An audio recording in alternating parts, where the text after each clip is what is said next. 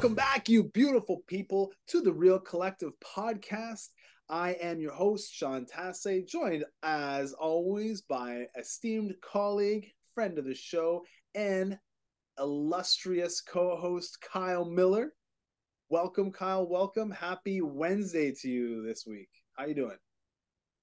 Oh, living the dream as usual. Your hair looks great, by the way. I'm just gonna say it out loud. It's a sweet cut. Looks Thanks, man. I sharp. really appreciate that. I last time I got a haircut, I kept the length and I kept the height, but I went a little I didn't go as high and tight on the fade on the side. And this is great for all of you people who are listening on Apple Podcasts and Spotify. You're like, I can't see your hair. Tune into YouTube so you can get Yeah. the full thing. I should get my that mirror and show you the back too. My thought process here is I'm not getting a haircut for another 6 weeks, which is going to lead me right to before Christmas. So let's go higher and tighter on the sides so that it doesn't get as puffy in that 6 week term. These are Just decisions. Best decision. Good for right you. real estate podcast and haircutting podcast. Exactly. Yeah. But We thank do you. it all. Gray Whale Barbershop. Zach's my boy. He does a great haircut. Highly recommended. Anyways, hit that like button, subscribe to the channel, share this with someone you think might need hair tips or would like to know more about real estate. You can also download on Apple Podcasts or Spotify. And if you'd like to schedule an appointment with Kyle or me directly, or you'd like to schedule a haircut, you can do that in our Calendly links below.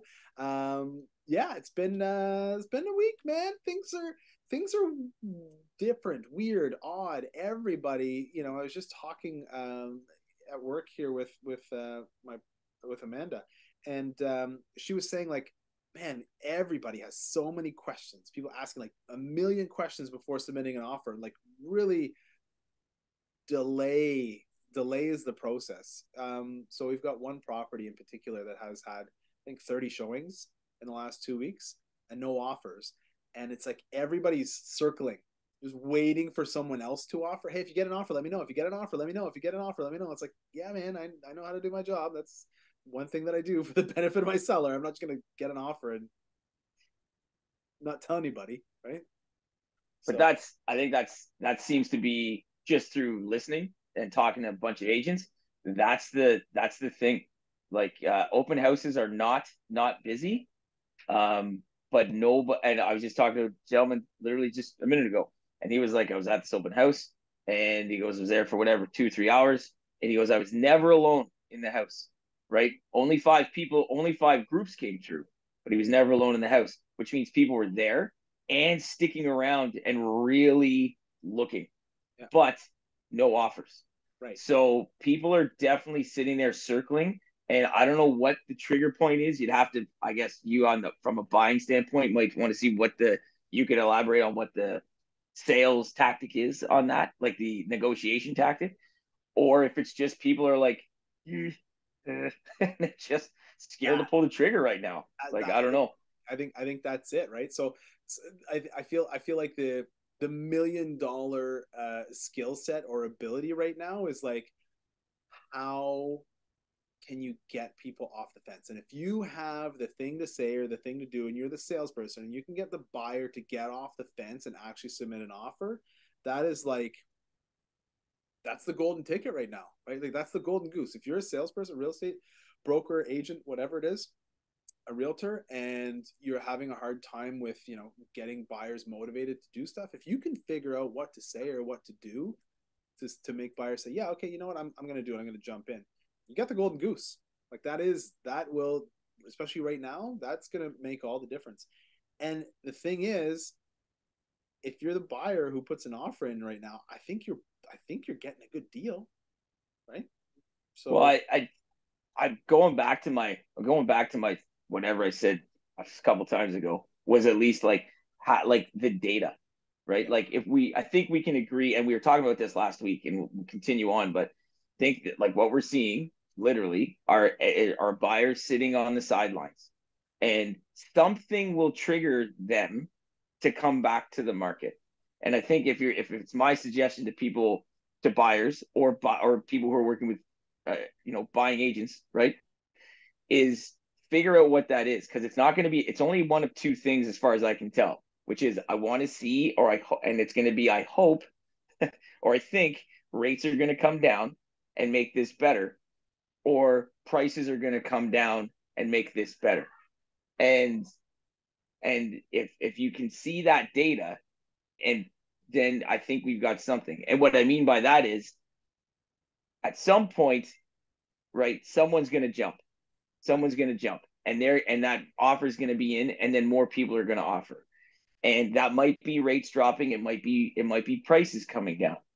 But if rates come down, right? Come down a little bit, they'll grind down over the next 6-7 months, most likely, if we hold out on the rate announcement, which we can talk about in a sec. That stability shows up. Fixed rates start to come back down. Someone's going to jump. But when one jumps, a lot of them jump. And that's going to mean we're back to low inventory, lots of people excited to get in who've been holding on, which takes prices up. You're not going to get lower rates and a much lower price. So the data set to look at is, if I buy today at 6, right, what's my payment? And if I buy in 6 months at 5, or let's call it 12 months at 5, how far down, like, and that price goes up X%, what's my payment? Yeah. And they're going to be very close to the same. So you're not, what are you waiting for? What are you getting? Well, and the thing is, if you're waiting for a thing to happen, and that's what everybody's doing. Oh, I'm waiting for the rates to come down. I'm waiting for the prices to come down. Like you said, it's one of the two. You know what everybody else is doing? They're also waiting for the rates to come down or for the price to come down. And what's going to happen when the rates come down and the price comes down? They're going to be, hey, good. This is what I was waiting for. Ha! The prices are down, so now I'm coming to buy a property. Well, wait a sec. If you're all buying properties, the prices aren't going to be down anymore. The prices are going to be back up. You and your 10 friends are trying to buy the same house again. Yeah, exactly. Or, hey, I'm waiting for the rates to come down. Oh, good. The rates have come down. Now I'm going to go buy a property. So or everybody. 9 friends. Exactly. So it's like the best time to buy is when nobody else is buying. And right now, like, especially like these next 2-3 months, I feel like it's buy time. Like if you've got the ability to do it, it's the right time. Yeah, if you believe in real estate as a thing, whether and I'm specifically saying shelter, right? Pay for shelter. Yeah. And there's a value to that for you. Then yeah, zig when everybody else is zagging, and have a look, understand your data, do the math, right? Do the math, but trying to time the market, I just think like one person will win. Yeah. But I don't know if that's you, right. but one person's gonna win. And 9 are gonna lose. You know who wins when there's multiple offers? The seller. That's the only seller. Yeah, for sure. Even the buyer who wins, who pays more for it than anybody else, kind of didn't win. Yeah. Right. So let's talk about it. Rate announcement. We're recording this is Wednesday, October 25th. We are in the midst of a rate announcement. They were talking about, there was some chatter going into whether the rates might go up another quarter point or stick firm. Or when we were talking about these rates a year ago, we were pegging fall 2023 as, well, here's when the rates are going to start to go down. So they didn't go down, but they also didn't go up. Right. So I think, is this the 5th rate announcement of this year? Sounds about right. 5th or 7th, something like that. And I know. Yes, I think you should say, maybe about 7, because they've skipped a month or 2 here or there over, like summer and stuff. But yeah. So I think, we all skipped a month or 2 over summer. I think we probably had 2 or 3 months where it was flat, and then 2 or 3 months where it went up like a quarter point. And what we found is that buyer sentiment improved when it was flat, when there was no rate increase, and buyer sentiment decreased as the rate was increased. And I think the more we can find sort of stability, the more we'll see buyer sentiment improve. And if we start to see rate drops, then I really think you're going to start to see that, you and your 9 friends sort of idea, right? Yeah, and that's, we've seen that too. And it was a buddy of mine who was another broker who was suggested, I'm going to quote him basically, and it's when we see that stability of a couple Bank of Canada announcements going nowhere and just staying the same. When we see that stability, that's when we start to see a dip in the bond market, which then turns around and reflects rate drops in the fixed market, right? So that's going to be, so that's the thing. If we see we see that stability. So I have to look at the schedule and see. I think there's one more announcement in December, and that'll be key because that'll really set the tone, I think, for what we see is gonna happen. Because if they keep that stability, that's almost a quarter. It's almost a quarter, and it's two times in a row, and then people start feeling it. I don't know that we see. I would estimate. I don't think we see big changes. Probably until we're through the first quarter of 24. So it could be interesting to see what happens by March, April in terms of fixed rates coming down. I don't know that we're going to see prime come down, but the stability could be enough to see fixed rates start to drop, which And then just goes and we yeah, start ramping up for spring. yeah, and I think it's going to be a perfect storm lining up for spring next year. I think if you're like I say, I think if you've got an opportunity to buy in the next 2-3 months, I think you'll be in a lot better shape than if like all of the other lemmings, say, hey, you know what? I think I'm going to wait until spring next year to buy. Okay, cool. I'll help you in spring. If you have a choice, I would suggest that you buy now. But yeah, And I think what people want to think about too is just the sales cycle, right? Like you can buy a place in January and not close until April, right, yeah, right? snow's melting. Right? With the right. So it's not like, oh, I got to buy in January and close in January. I don't want to move in the winter. Then don't, Yeah, right? Like negotiate that. Now, yeah, somebody on the selling side might have to and yada yada, but at the end of the day, like you work through that. But yeah, you can buy that place at that price and then move into it in the spring and it still works, right? It doesn't have to be like now all the time. two of my best real estate transactions were like almost 6 month closings. Like one I bought in the fall and I closed in the spring. I was a flip and then I turned around and I resold. I bought it for 450. I put 20 and I bought it in the fall, townhouse in Center Point, and I turned around and I closed on it in the spring, like in March or April, and then I sold it again at the end of the summer in 2021, I guess. Yeah, and in 2021, and I sold it for like 585.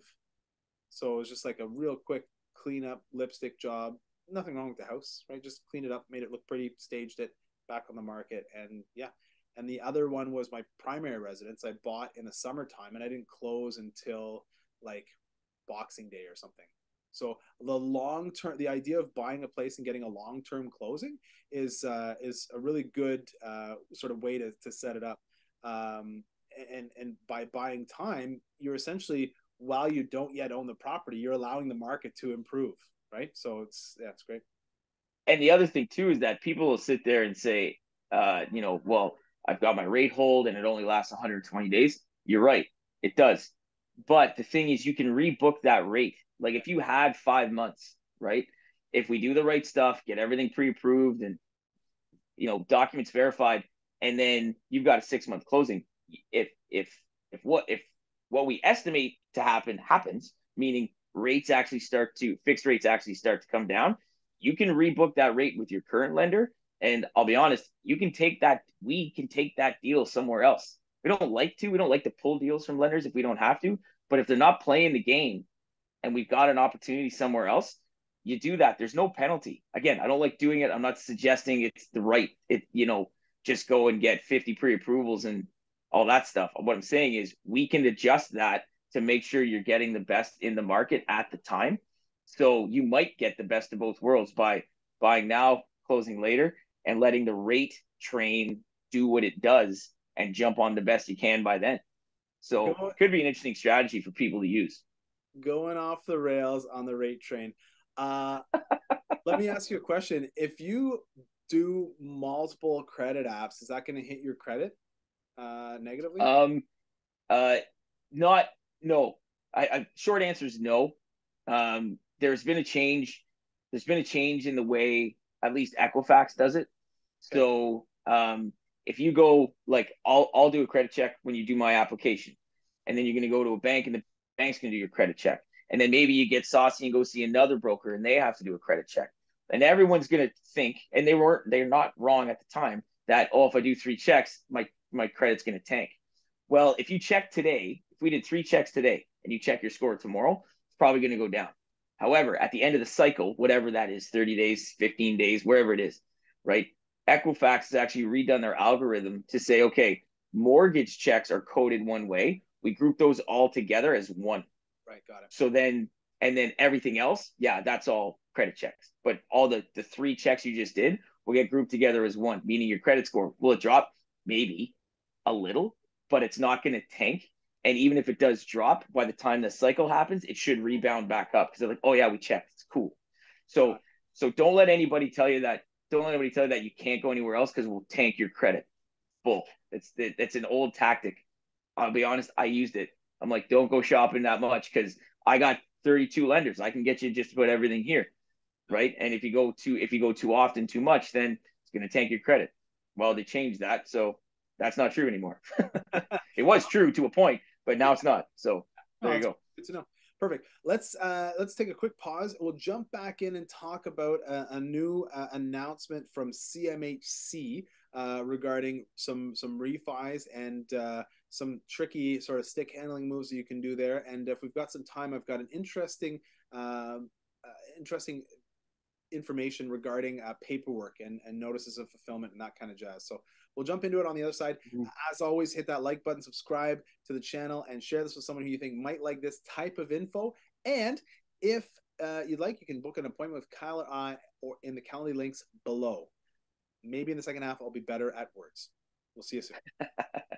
This episode of the Real Collective podcast is brought to you by Real Collective. Real Collective brings together best-in-class real estate agents and collective experts in the field to deliver the best possible service to our clients. We govern ourselves with honesty, open-mindedness, and compassion. With diverse skill sets, our agents are able to better serve a wide array of clients, including first-time buyers, first-time sellers, transferees, estate sales, investors, and rural, vacation, and luxury properties. Authenticity and transparency are pillars of our process, which allows us to put our clients at the center of everything we do. Our years of experience and knowledge allow us to deliver prestigious service and optimal results. If you are interested in buying or selling your home, contact us today at realcollective.ca.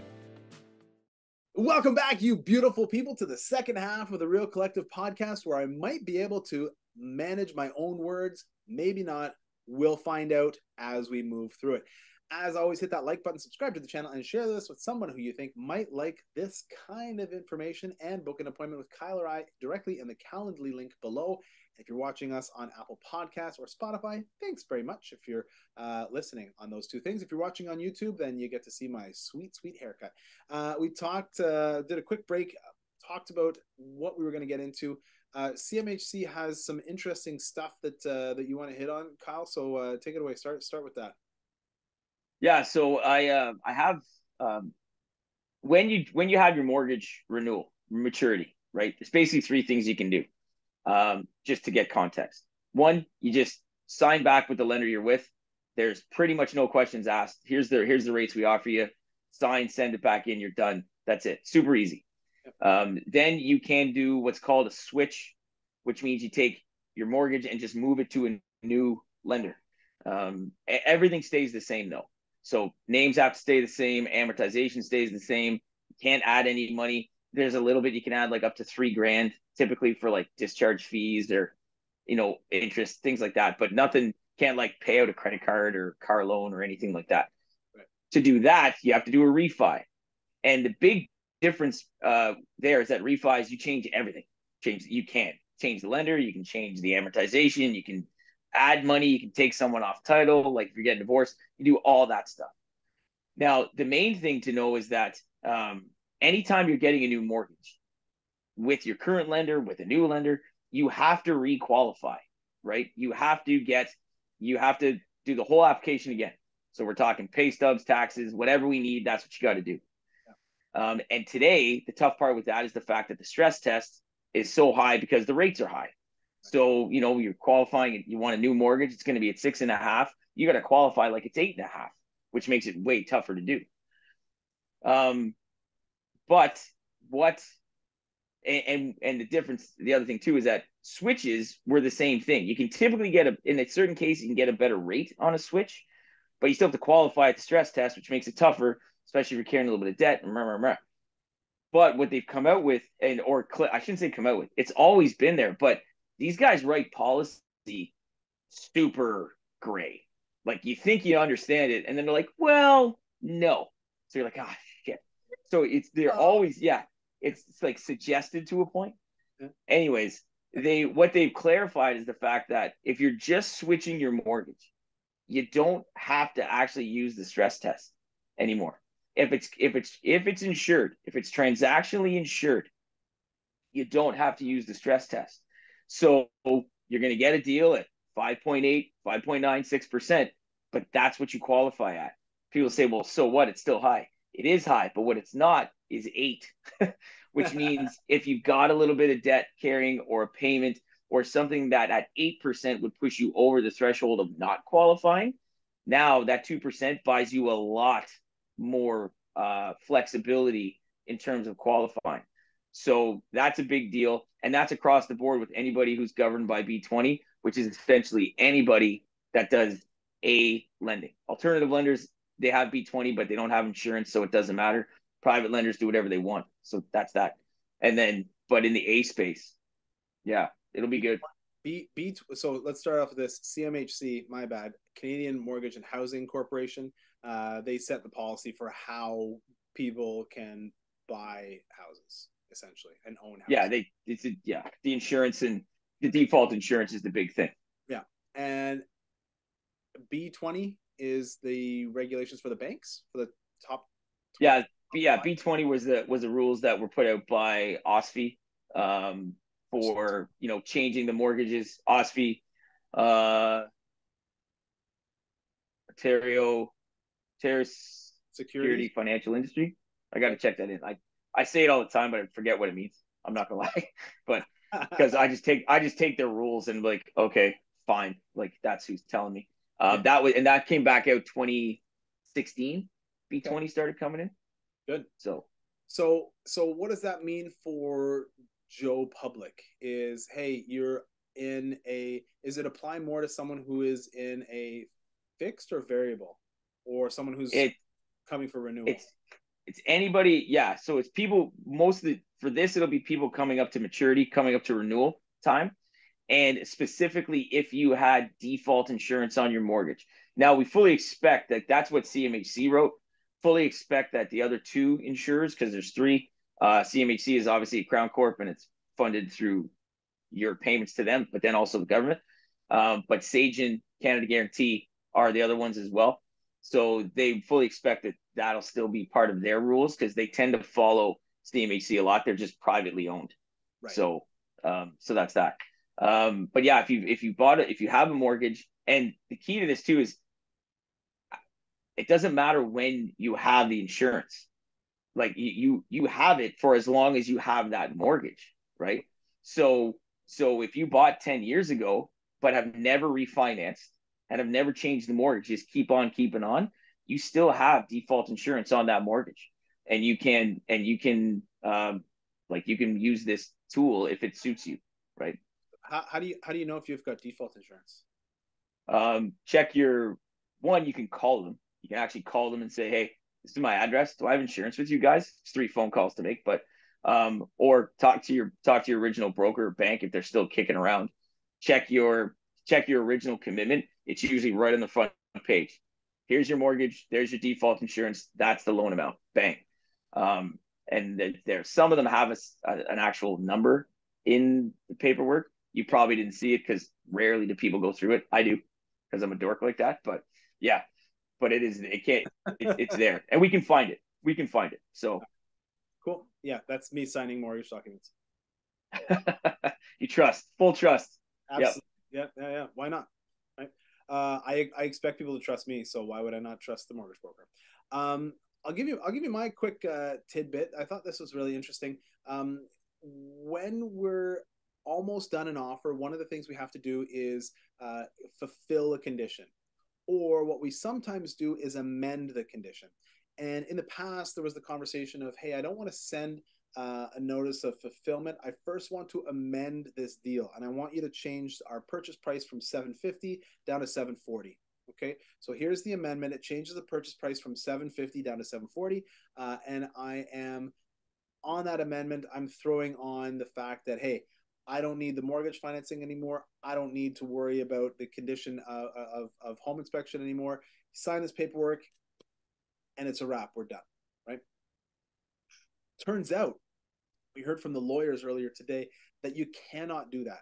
You have to first send the amendment that says, here's the new price that we're agreeing upon, receive that back, and then secondarily send the notices of fulfillment, or the deletion, or removal of the clauses.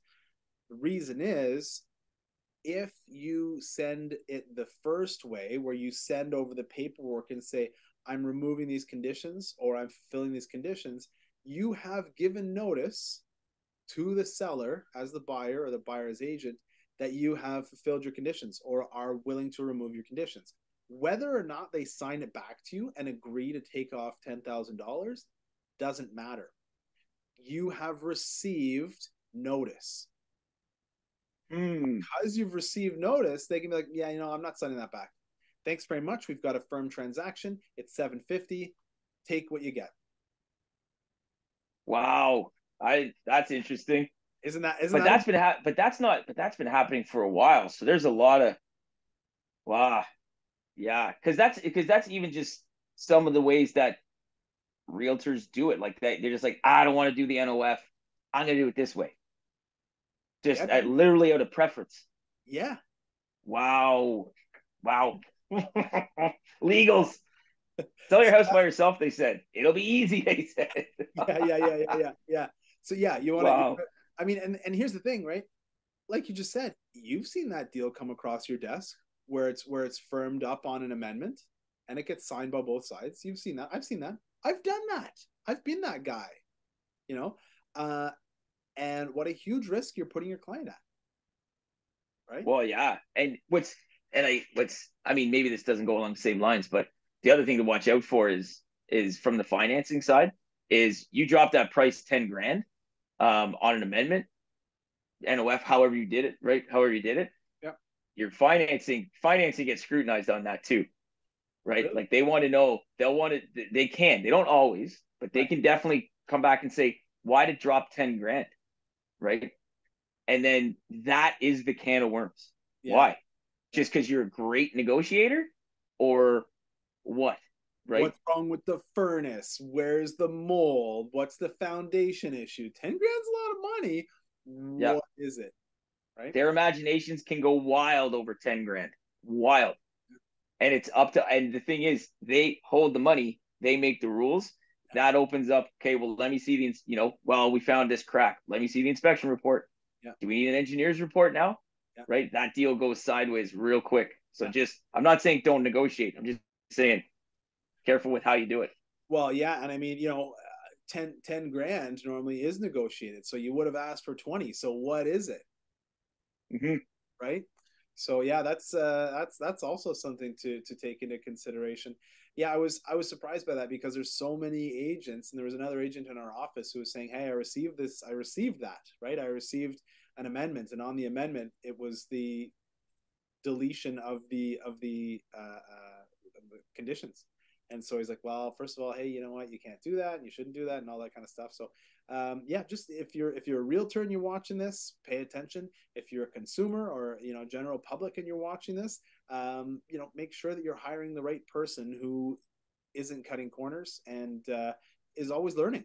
Right? Hey, there's always more for us to learn. So I think that's a good place to wrap up. I think we've covered what we needed to cover. Unless you got anything else exciting to pitch.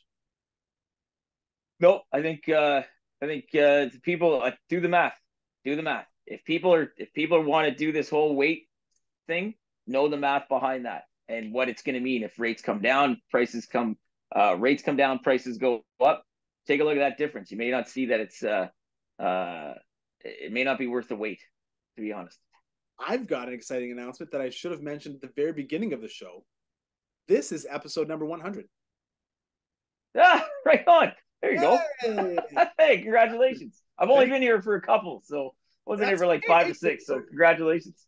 I feel like it's been like closer to 10 or 20. It's a big deal. You should get like and like sirens and confetti and shit. So we don't have any of them, but it's exciting. Maybe there'll be something happening in the background that looks like that.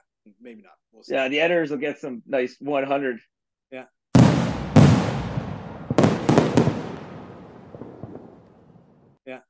Thing on the outside. Be good. We should have done like a giveaway or a draw or something. Maybe at episode 200. We'll figure it out when we get there. Guys, we'll get this right in the next 100. Promise. Yeah. We'll get it.